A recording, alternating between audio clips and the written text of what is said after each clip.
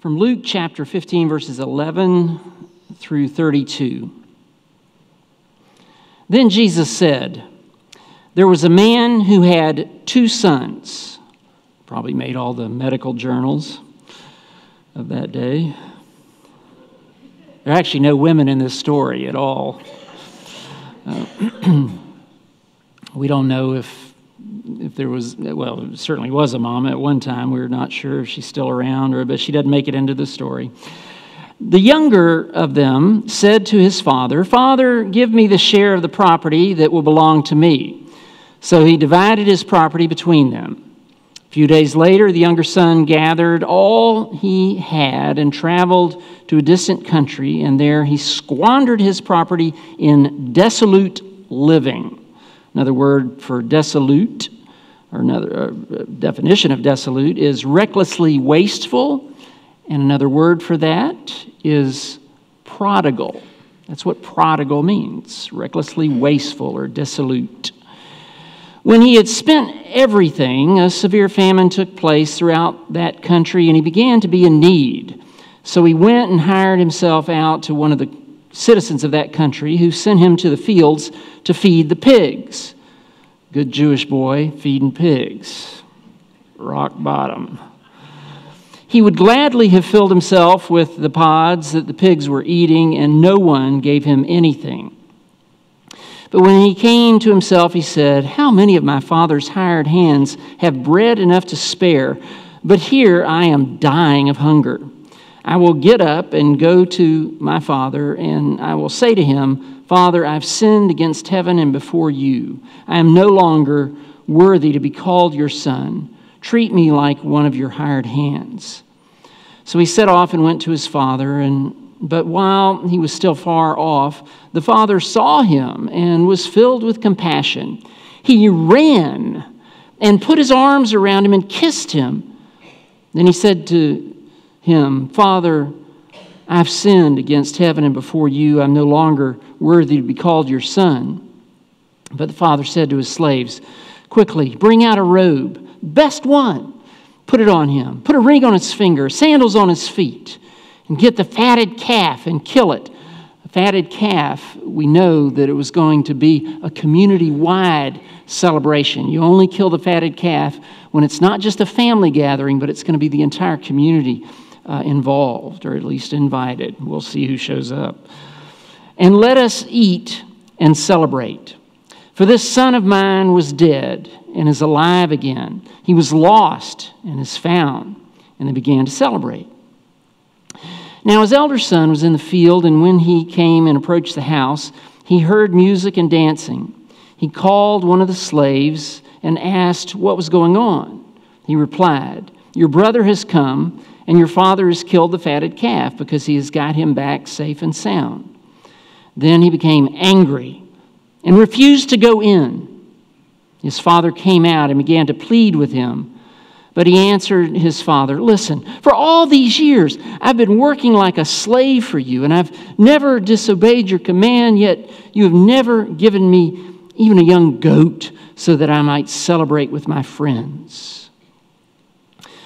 But when the son of yours came back, who has devoured your property with prostitutes, you killed the fatted calf for him."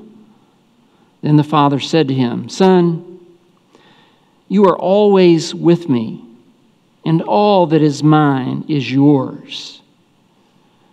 But we have to celebrate and rejoice, because this brother of yours was dead, but he's come to life. He was lost, and now he's found." And this is the word of the Lord.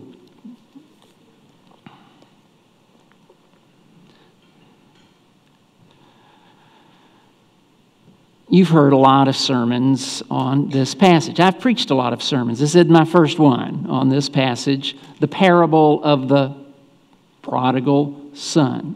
Prodigal means dissolute or extravagantly wasteful. This youngest son, this good-for-nothing son who leaves the father. And the focus in a lot of the sermons I've preached in the past, and just about every one you've probably heard, has been on the son, the prodigal son. That's why it's called the prodigal son. Actually, none of the parables were named by Jesus. They got named later. Actually, there are no chapter or verse in the Bible. The biblical writers just wrote. They didn't put chapters, verses, or titles on anything that they wrote. That was all added later once they, voted on which books would go into the Bible. They decided, well, it's going to be hard to find stuff, so let's put chapter and verse, and then somebody got the idea, well, let's name these things too, and it got called the parable of the prodigal son. Even though I've preached and focused on this, what I always kind of thought of as a repentant son,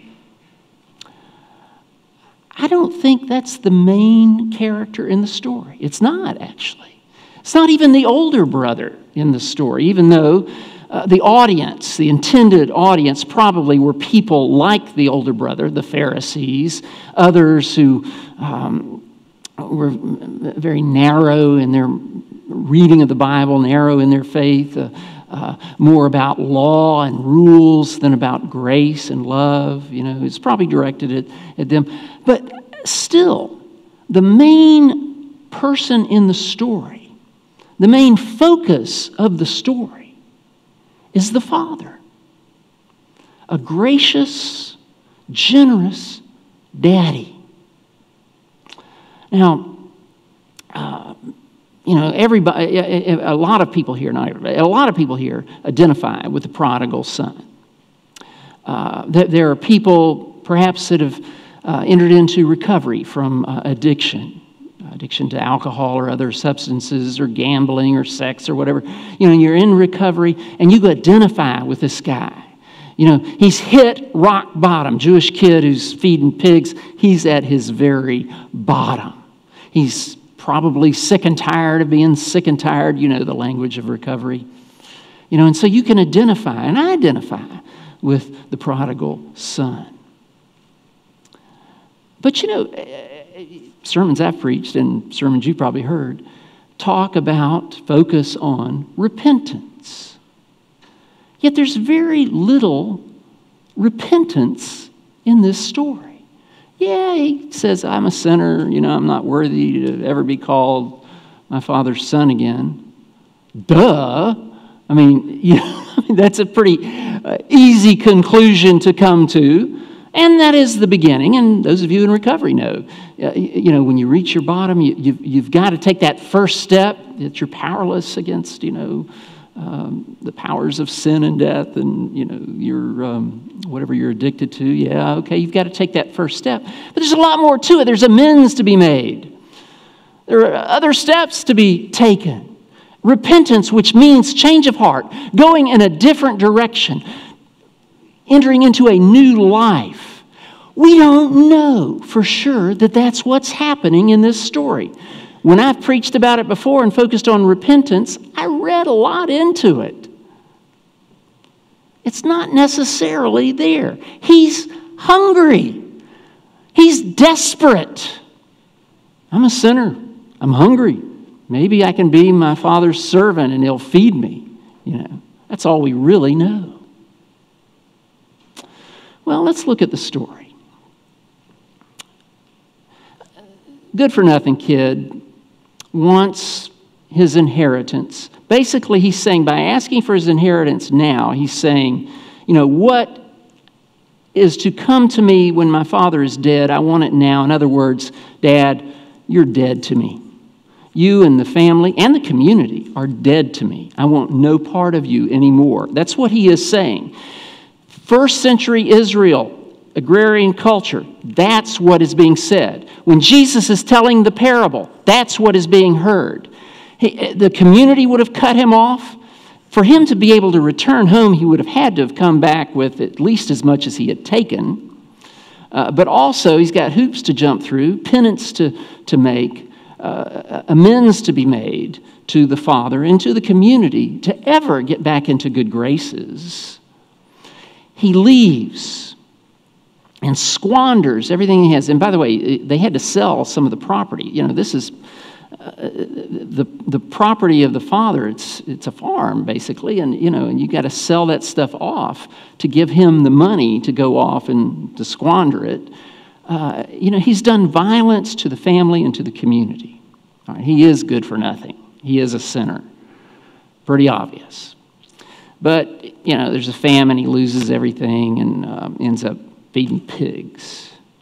Desperate, he comes home. Now, he hasn't said a word to the father yet. He's just walking down the road. What happens? The father runs. Now, Aristotle, who predates Jesus several years as a Greek philosopher, says that no respectable man would run in public other than an athlete during a race. You just don't run in public. That was not just true in the Greek Empire. That was true throughout the world at that time. Respectable men do not run in public. What the hearers of this parable would have heard when Jesus is telling it is that this patriarch of the family runs with emotion, and forgive the sexism here, but we're talking about the first century, runs with emotion like a little girl. If anyone sees him, they are scandalized by this action. This kid doesn't deserve it. He's not said a word to the father yet. The father has no idea what's in his heart or if he's had a change of heart. He runs and he puts his arms around him and he kisses him. Still not a word from the son. Then the son said, I'm a sinner.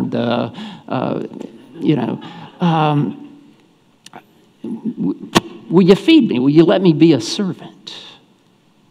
And he calls on those who are present, and apparently it was witnessed, probably the servants. And he says, get a ring, put it on his finger, a best cloak, put it around him, sandals on his feet. Kill the fatted calf, which you only do for a celebration, and you only do for a person of honor.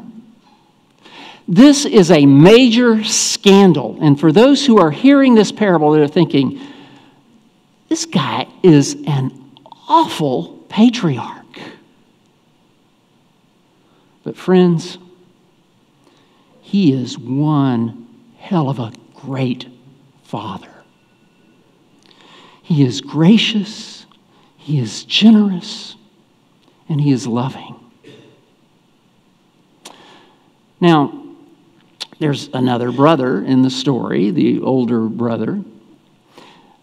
And it's pretty obvious who he represents in the parable. He represents the Pharisees and others in first century Israel who are a little bit narrow-minded. They're really into law. They think law is everything. To love God is to love the law. And frankly, over the years, I've gained pleasure from kicking him in sermons. Him and others like him, other Pharisees in the stories in the New Testament. I like kicking him. I get perverse pleasure from it. Not a lot of pleasure in the ministry, But I like kicking those guys. You know the type. Smug. Narrow-minded. Think they're better than everybody else. They're more into law than into grace and love. They're Bible thumpers.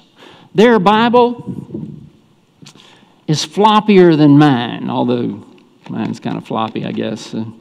But they use it as a weapon. They've weaponized the Bible like I haven't. I hate to get political, but I have political biases. And Jeff Sessions this week quoted from the Bible, misused the Bible. And, he, in my mind anyway, he's a modern day Pharisee, at least the way he used the Bible this week. And so I like to kick people like that. And like this older brother. Well, there's a party going on, and that older brother won't go to it. He's sitting outside the house, according to the scripture. He won't go in. He's resentful. But I'm going to go because I like parties like that. I like parties for the downtrodden, for the outcast, the outsider, the poor and the sinners and those that Jesus particularly identifies with in the Gospels. You know, that's my kind of party, so I'm going to go to that party.